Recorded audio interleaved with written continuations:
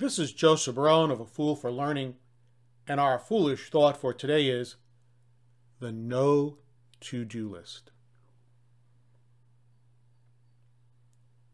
Elaine Beach and Haleli Zulay are successful consultants with a combined 50 years of experience in the talent development field.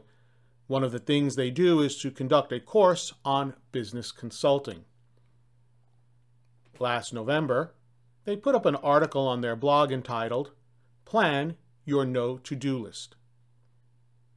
They suggest that maybe it is time for you as a consultant or business person to say no to things and people that waste your time and energy.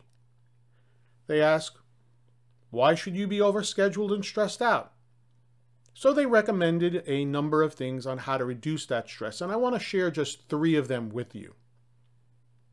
1. Eliminate volunteer work that you once enjoyed but no longer do. 2.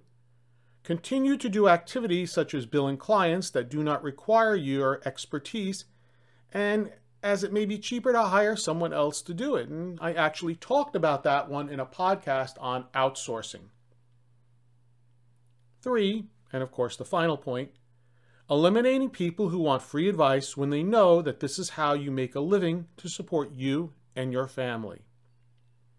Now, just to let you know, I've done both the first and the third. In fact, I'm even planning on doing the first again within the next few months when my membership with a particular organization runs out. When I first joined this particular group, they were excited to have me and use my training and learning skill set. However, due to a number of changes, my services no longer seem to be needed, even though they need them more than ever due to COVID. In fact, if I don't reach out to them, I hear nothing from them except the periodic newsletter. So, why spend my money and my time when it does nothing to enhance my skills or my well-being? And again, thanks to Helene and Haleli, and if you ever want to reach them, you can do so at yourconsultingbiz.com. Hopefully, I've given you something to think about.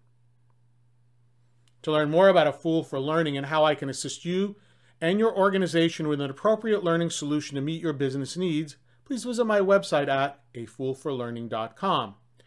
This is Joseph Barone, the CEO of A Fool for Learning, signing out.